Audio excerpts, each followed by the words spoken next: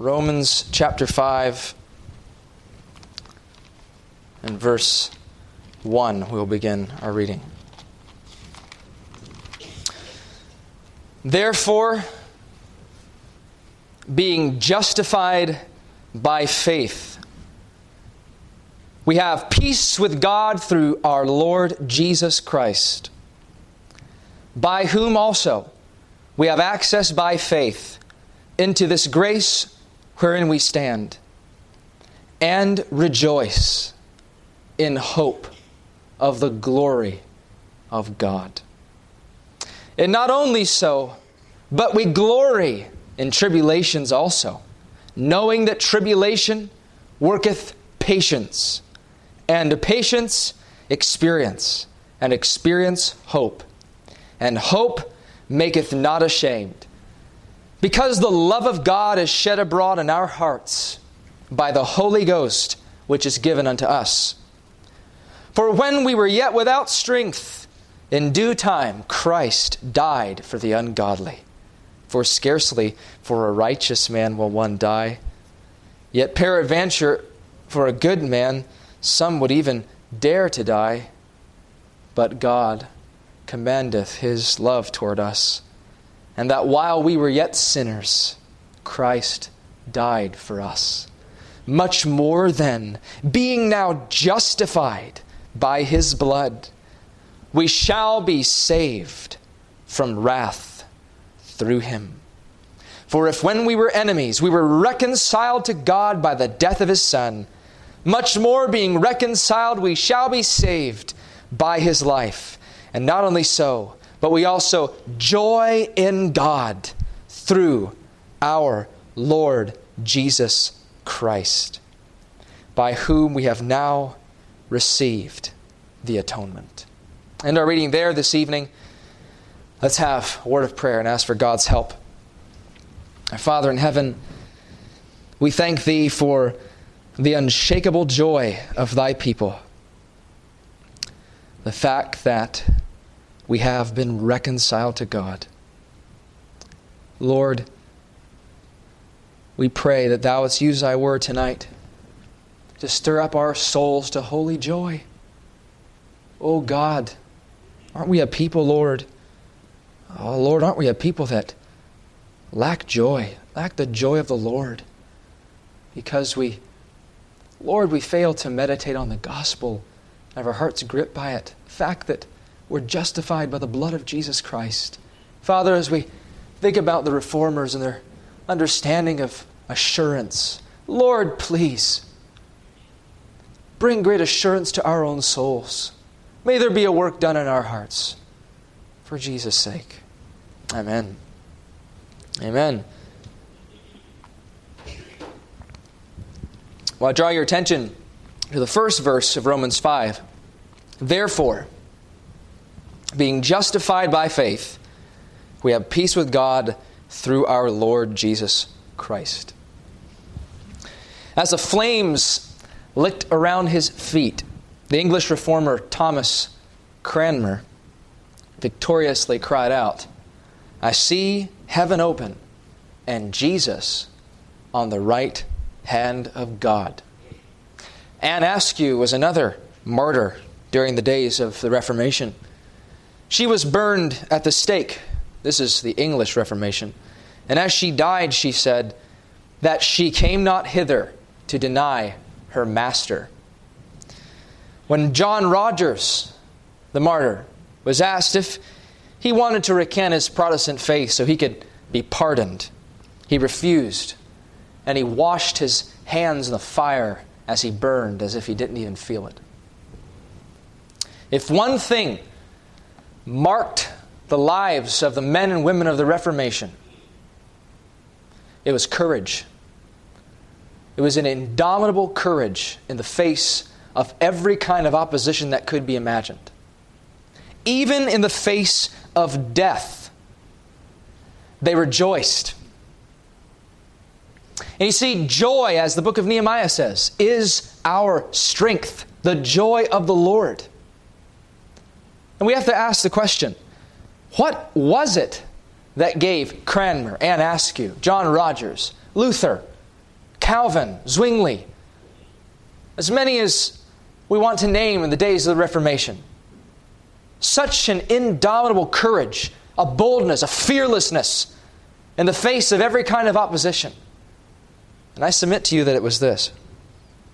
It is the same thing that has always marked the people of God in times of victory. It is an unshakable joy, assurance. It's assurance. They were assured that their souls were right with God. They were certain that what they stood for was the truth of God. And because they were assured, they could look at the face of death and say, heaven is open to me.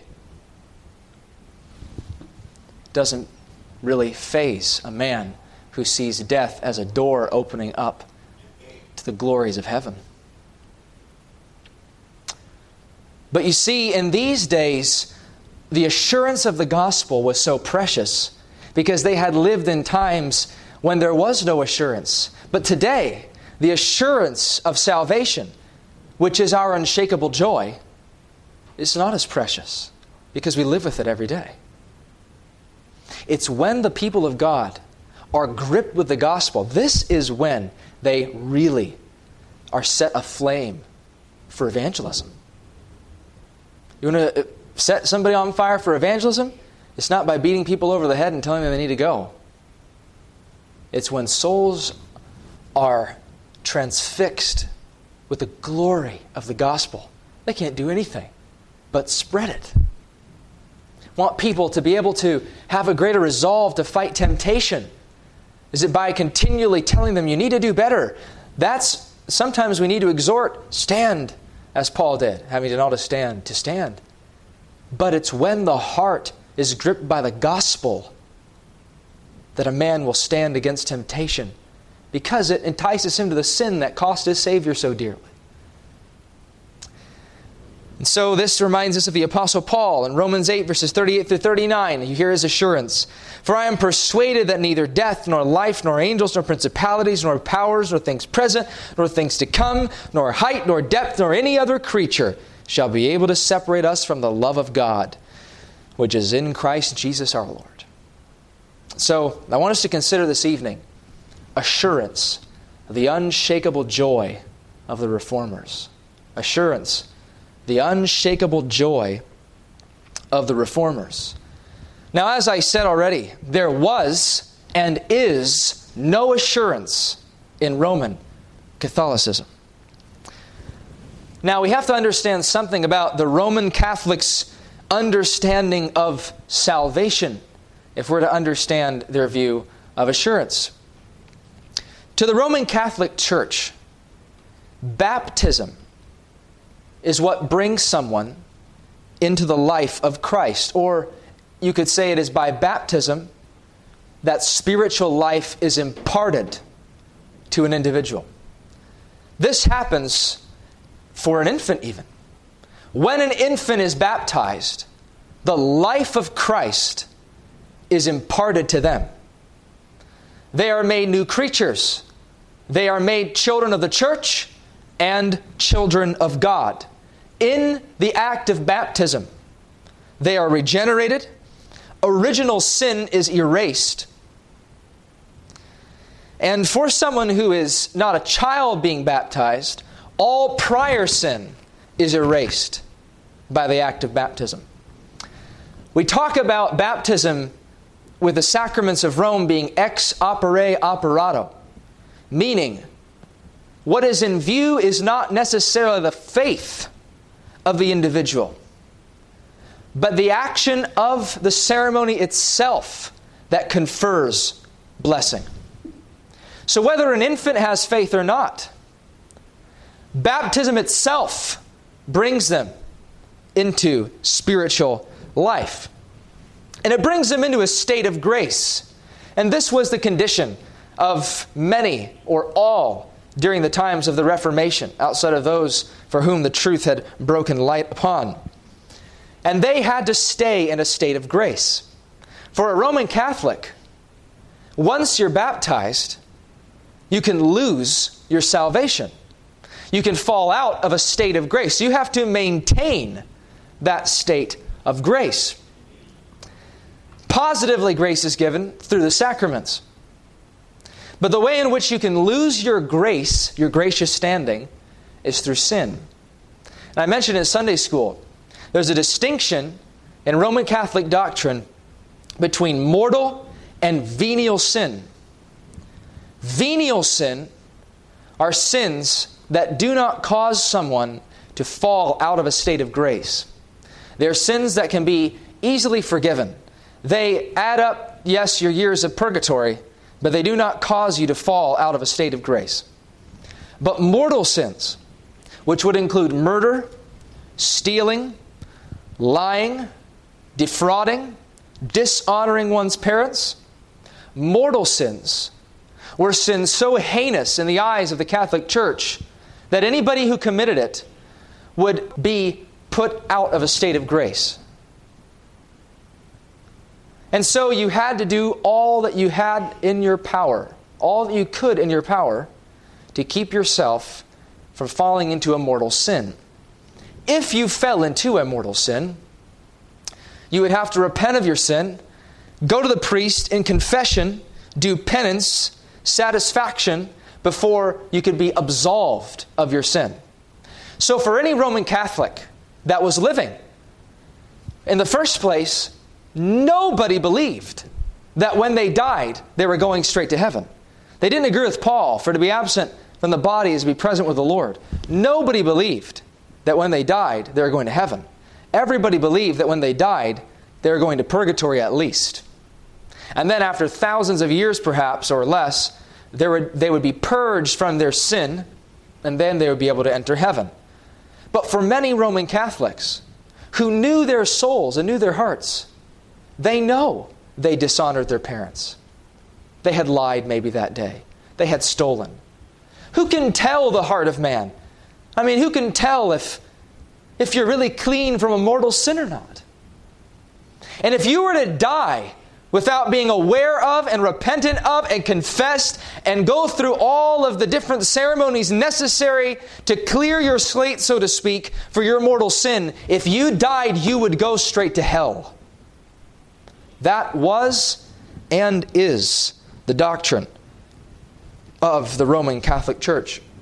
The Council of Trent, Session 6, 9th chapter states, "No one can know with a certainty of faith, which cannot be subjected to error, that he has obtained the grace of God." No one can know with certainty that he has obtained the grace of God. You cannot know. You cannot be sure that when you die, you will not go straight to hell. How do you know? If there's some mortal sin you've committed within the past how many decades that you have not repented of? How can you be sure?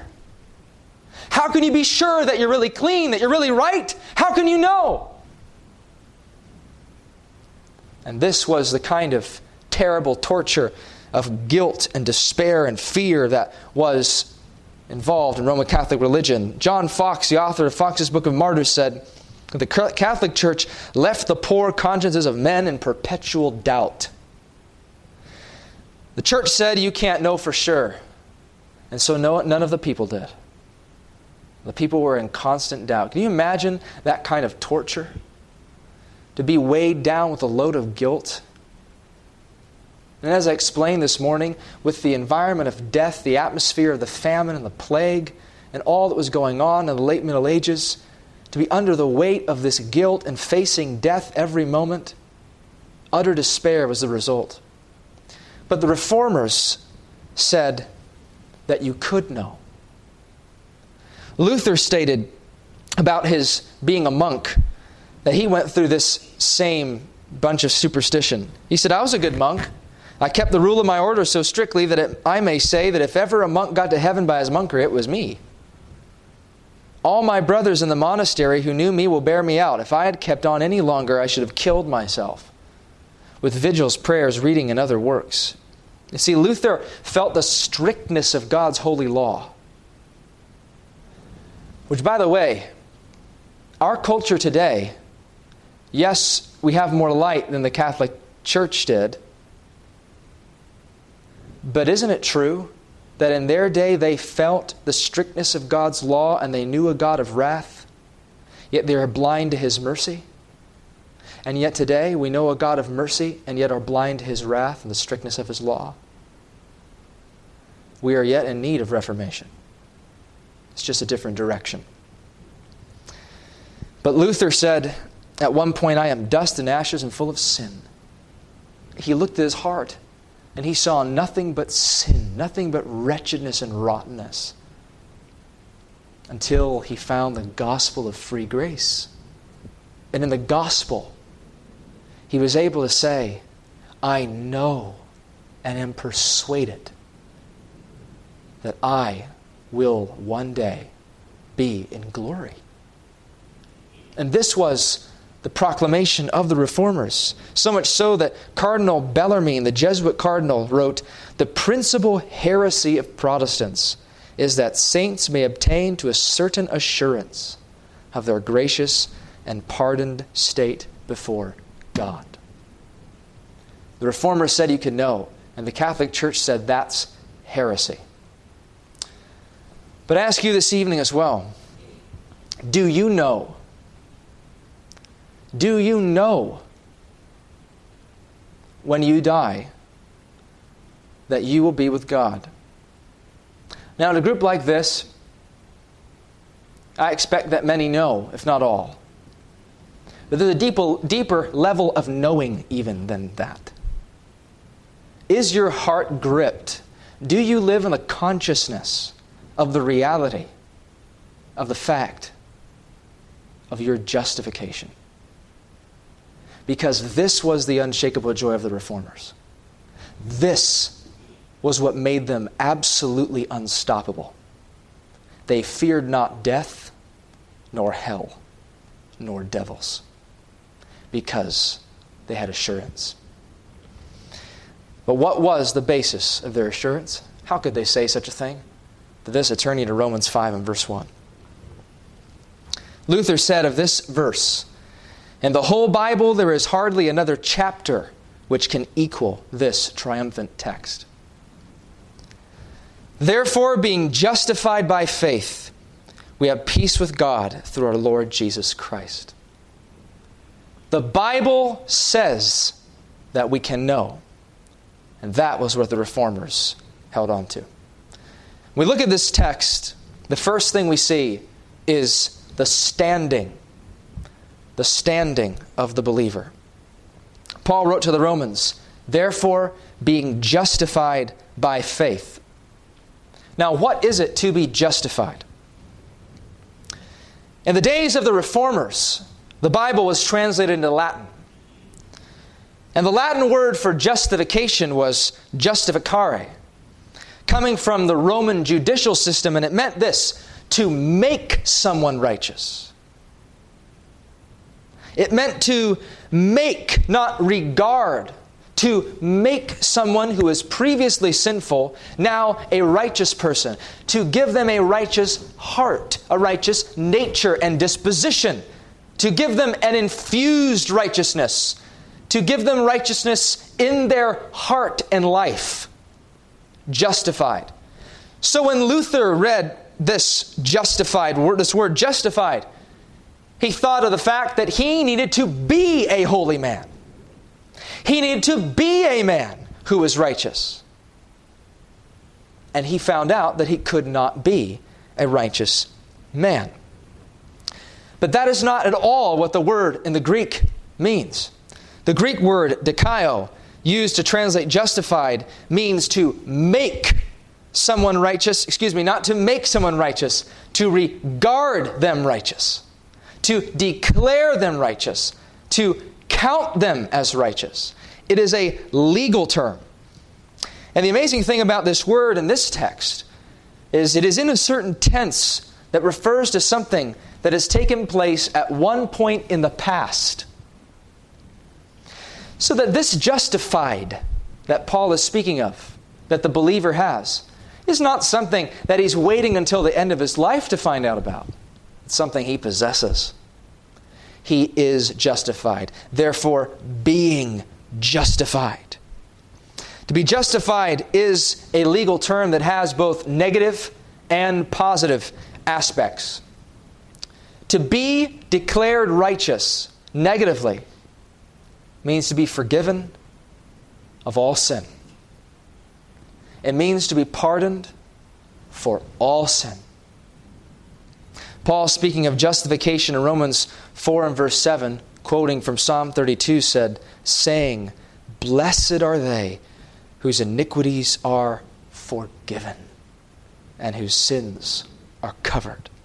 In Colossians 2 and verse 13, Paul said, "And you being dead in your sins and the uncircumcision of your flesh, hath he quickened together with him, having forgiven you all trespasses," all of your sins.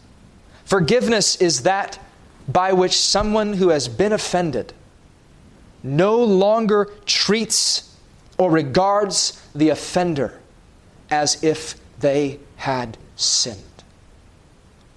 Forgiveness is a total change of status. Sin is no longer counted. You could think about it in the terms of a man coming before a judge. A man who is guilty for some offense. And he deserves justly punishment. But when he walks up to the judge says to him, "I don't see anything on your record.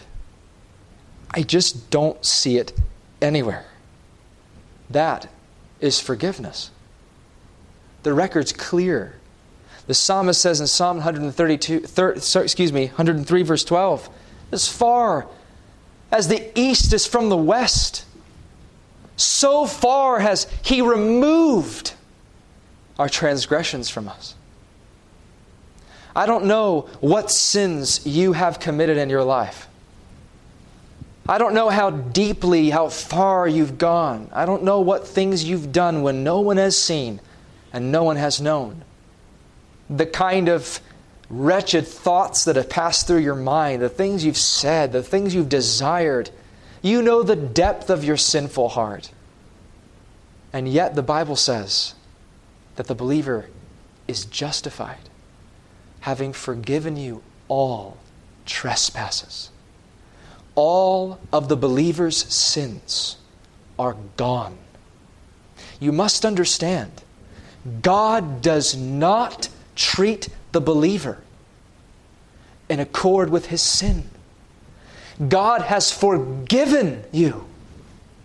God has pardoned your sin. And this is what gripped the heart of the reformers. There's forgiveness with thee, that thou mayest be feared. God can pardon all my sin. No matter how great my sin may be, God can forgive it all. All my trespasses gone, away, out of the mind of God. I am no longer viewed as having sinned. But then there's a positive aspect to being justified. Not only is something removed, the guilt of sin is removed, but there is something added. We use the word imputed, which simply means to reckon or to count. And there is something that is reckoned or counted to the believer. You see, for somebody to go to heaven, they must not only be somebody who has never sinned. They must be somebody who is righteous. You must be righteous to enter heaven. The Lord Jesus said in Mark 10, verse 17, "And when he was gone forth, he's speaking to the rich young ruler, into the way there came one running and kneeled to him and asked him, 'Good master, what shall I do that I may inherit eternal life?' 'What may I do?' Jesus said, 'Thou knowest the commandments. Do not commit adultery, do not kill, do not steal, do not bear false witness, defraud not, honor thy father and mother. Keep the law.' a man must keep the law to enter heaven. At least he must be viewed as a man who keeps the law to enter heaven. You cannot simply enter heaven because you've been forgiven. You must merit heaven. You must deserve heaven. You must be rewarded with glory. Nobody can simply walk in because they've been forgiven. And so the Reformers, understanding that all the people of these days are buying indulgences, trying to get something of the merit of the saints. Luther and Calvin and Zwingli and the rest saw in texts like this that a man is made righteous in the sense that he is treated and regarded as if not only he's never sinned, but as if he had lived a righteous life. A life whereby at every turn he had perfectly, fully, entirely, and absolutely obeyed the law of God. And to be justified is to be viewed and treated as if you have never sinned and you had always obeyed. But then we need to think about not only the standing of the believer, but the means by which this believer comes to this standing. And the Apostle Paul gives us the means. Being justified by faith, we have peace with God through our Lord Jesus Christ. There are really two means in this verse: by faith and our Lord Jesus Christ. But our Lord Jesus Christ is the grounds of our justification. Faith is simply the means by which we apprehend what Christ has purchased. But the grounds of our justification is the Lord Jesus Christ and in His work. And understand what the apostle means by through our Lord Jesus Christ. We need to go back to thinking about what we had just said about the negative and positive aspects of justification. The negative aspect was what? That somebody's sins are forgiven. Well, the Bible makes very clear that God will not pass over the sins of the wicked. For He would be unjust to do such a thing. So how can God, who is just, forgive sin and yet remain holy and yet uphold His just standards? Well, it is through what Paul said in Romans 3 verses 25 through 26. Whom God hath set forth to be a propitiation, a wrath-bearer, a sacrifice, through faith in His blood, to declare His righteousness for the remission of sins that are past, through the forbearance of God, to declare, I say at this time, His righteousness, that He might be just and the justifier of him which believeth in Jesus. How can God be just and the justifier of him that believeth in Jesus? It is because He sent His only Son. And that's why Paul said in 2 Corinthians 5 verse 21, for He hath made Him to be sin for us. He who knew no sin, that we might be made the righteousness of God in Him. The only reason why God can pardon us for all of our sin, can treat us and regard us as if we have never sinned in all of our lives, is because all of our sin fell on Jesus. That is the only reason why. There is a divine transaction in that our sin was transferred to Jesus, and Jesus' righteous record was transferred to us, so that our sin was imputed to Jesus Christ, and His righteousness was imputed to His church.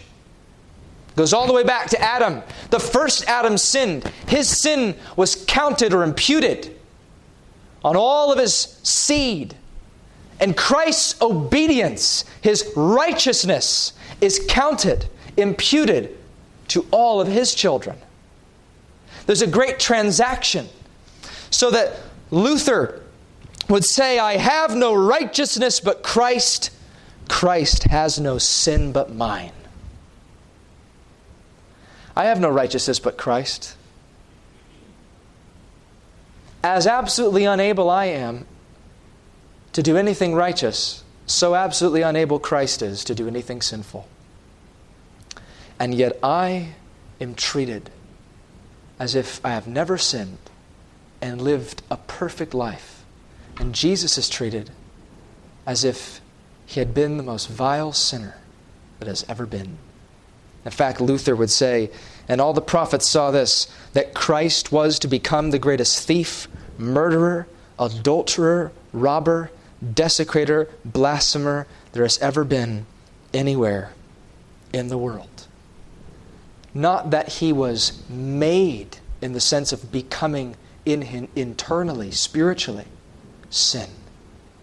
But he became guilty and was treated as if he had done everything that all his people had ever accomplished. Christ, as the head of his body, took the guilt and condemnation of his body. Christ, as the second Adam, took the guilt and condemnation of his people. Christ, as our representative in the covenant, he bore the curse and the wrath of a broken covenant. And on the opposite side, as our head, we receive the righteous merit of Jesus. As the seed of the second Adam, just like the first Adam sinned and it was counted to all mankind, the second Adam obeyed God perfectly and it is counted to all of his people. And Christ, our representative, has obeyed every demand of God's covenant, perfectly keeping the law of God to every jot and tittle as he came to earth, placing himself, as Galatians 4 says, under the law of God so that he would obey the law of God and then be given life because he merited it. Christ obeyed and then was rewarded with glory as a man.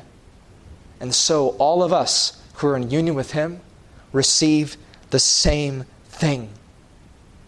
And the Reformers saw this in Scripture. First, they saw clearly in this text of Scripture, Jesus Christ has borne all our wrath. When he died, he took our sin upon him. 1 Peter 3:18, for Christ also hath once suffered for sins, the just for the unjust. 1 Peter 2:24, who his own self bare our sins in his own body on the tree. Isaiah 53, verses 4 through 6. Surely he hath borne our griefs and carried our sorrows, yet we did esteem him stricken, smitten of God, and afflicted. Why, Isaiah, was he stricken? Why was he smitten of God? Why was he afflicted? He was wounded for our transgressions. He was bruised for our iniquities. The chastisement of our peace was upon him. And with his stripes we are healed. All we like sheep have gone astray. We have turned everyone to his own way, and the Lord hath laid, or as the Hebrew says, hath made to meet on the head of this lamb the iniquity of us all. And as the Apostle Paul said right before he spoke in Romans 5 verse 1 and Romans 4 verse 25, who was delivered for our offenses. Why did Jesus die? For our sin. And as we sang, what thou, my Lord, hast suffered was all for sinners' gain. Mine was the transgression, but thine the deadly pain. Jesus bore all of the curse and condemnation of sin. And when the Reformers saw that, they began to understand payment. God cannot twice demand. First at my bleeding surety's hand, and then again at mine. And so let hell say to me, all your sins demand you go here. But Jesus has borne my hell. Let all of the superstitions say to me, your sins demand judgment. but Jesus has been my judgment. Let all of Rome and all the priests say to me, you cannot be confident, you cannot be sure, you cannot be certain that you will not have to pay for your sin. But my Jesus has paid. And when He shed His blood, He absolutely paid for my sin. And nothing needs to be added to that payment. He has fully, finally, and absolutely paid the penalty of the sins of His people. And you could see the darkness dispelled from the minds and hearts of the reformers to know Jesus has borne all my death, all my despair, all my grief, all my hell, all of the wrath of God exhausted in Jesus. So there's none for me. That was what gripped their souls. And then the inverse truth, that they were now declared to be righteous before the living and holy God. As 2 Corinthians 5 verse 21 says, that we might be made the righteousness of God in Him. Well, Luther would have asked, how is it that a man is made the righteousness of God in him? Well, we must go back to asking, how was it that Jesus Christ, who knew no sin, was made sin for us? Was Christ made sin for us in the sense that He became immoral? By no means. He was made sin in the sense that guilt was imputed to Christ.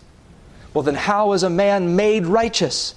Is he made righteous in the fact that his heart is made perfectly moral? By no means. He is made righteous in the sense that the righteousness of Christ is imputed to him. That's the only way this text can be understood. And it's not only said here. The prophet Jeremiah called the Lord our righteousness.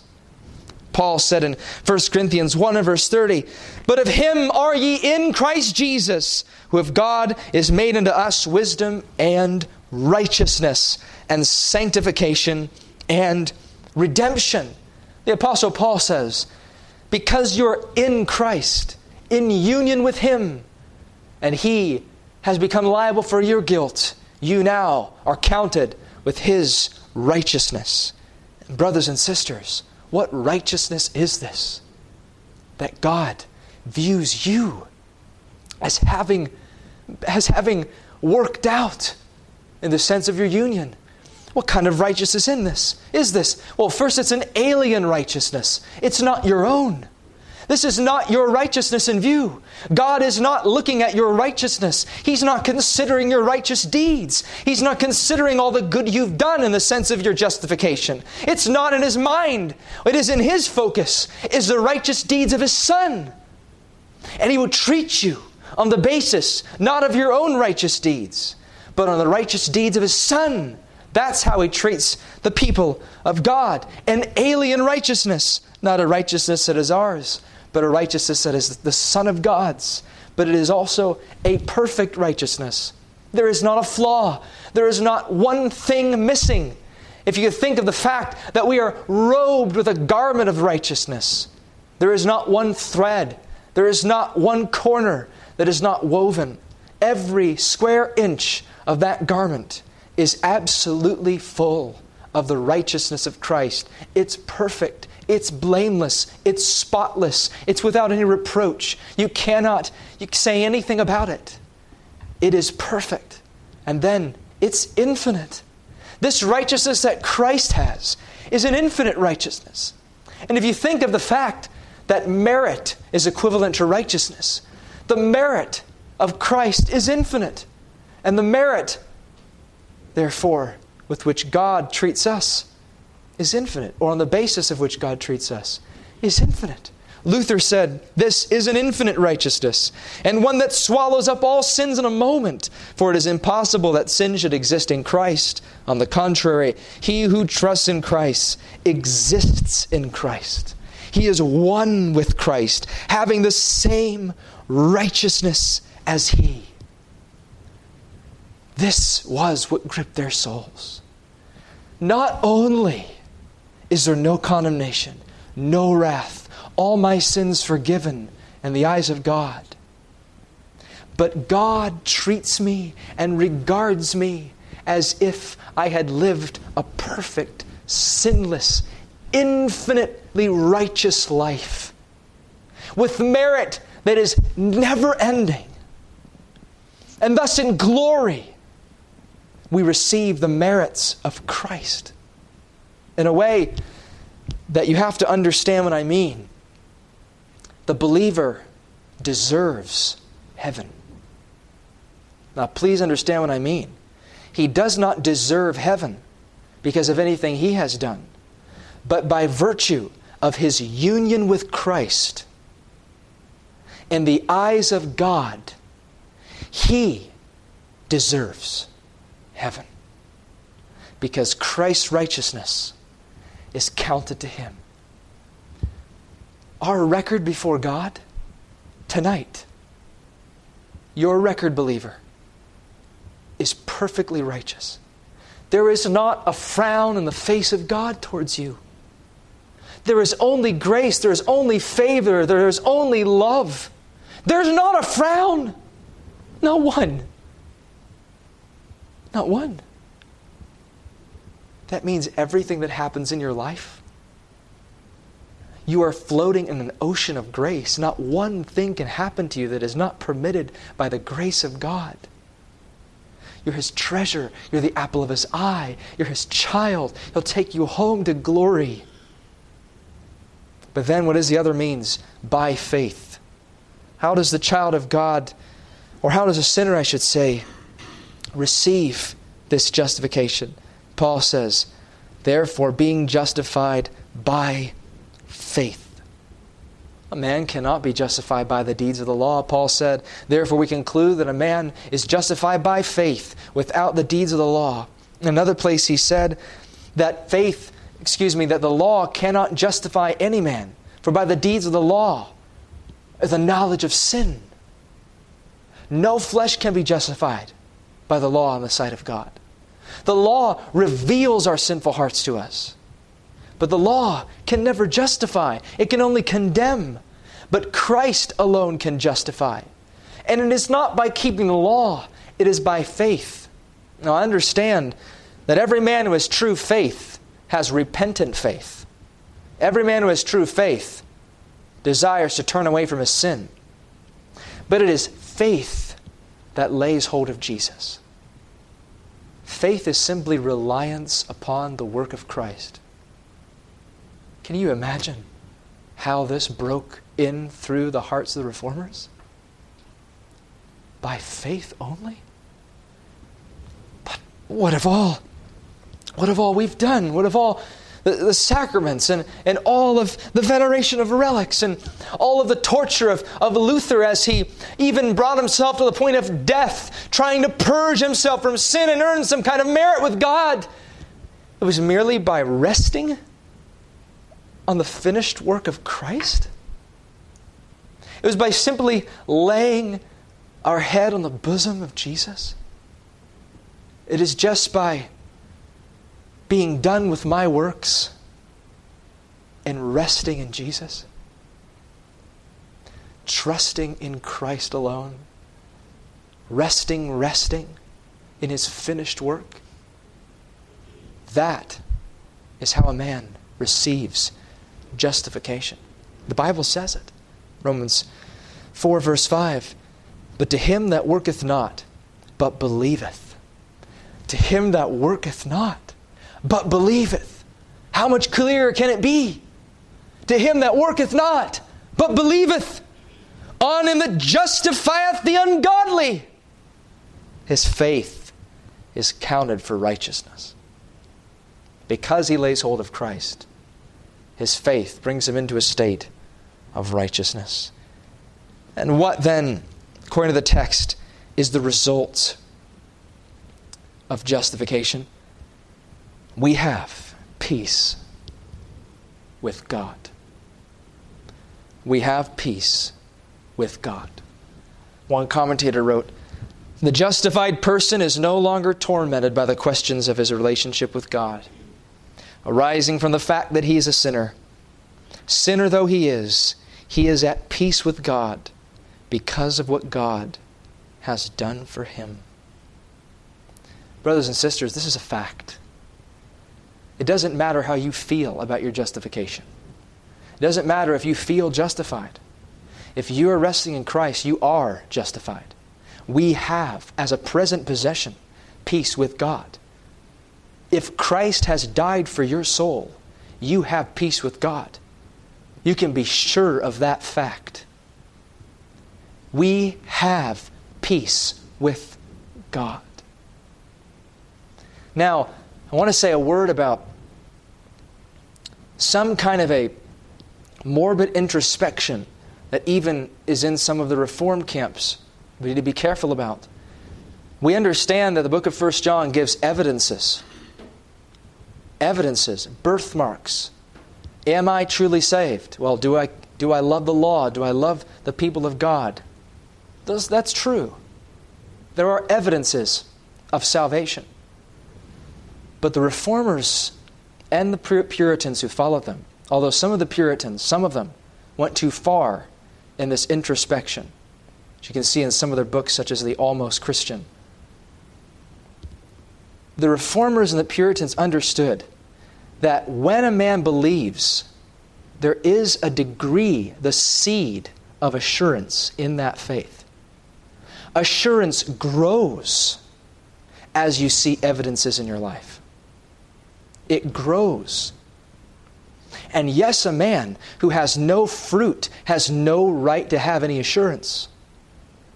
But we do not wait until our dying hour and see if we have persevered before we say we know that Christ is ours. The number one grounds of assurance, according to the Reformers and the Puritans, are the promises of God. Is the fact that God has said in His Word, much more than being now justified by His blood, we shall be saved from wrath through Him. The promises of God.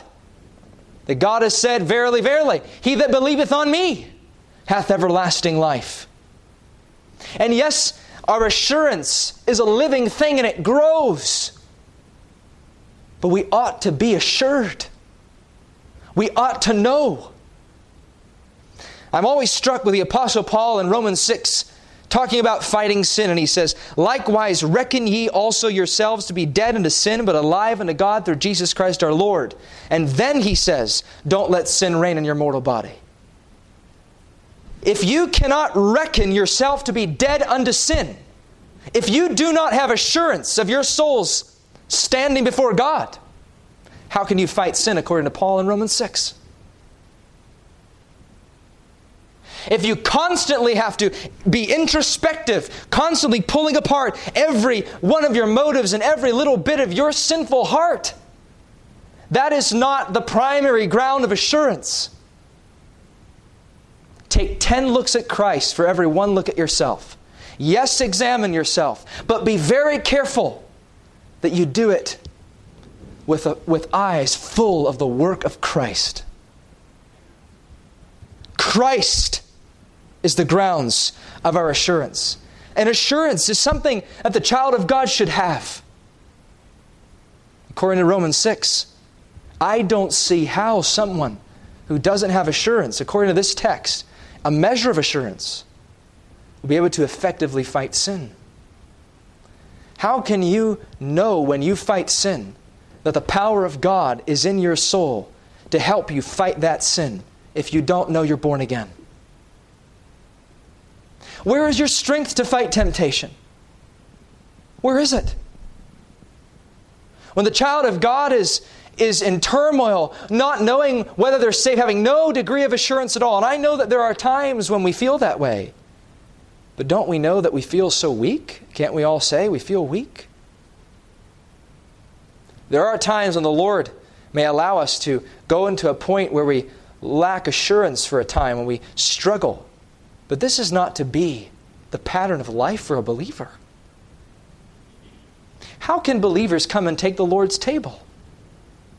Do you think that in the early church, when Paul in 1 Corinthians administered the Lord's table, that half of the church wouldn't come?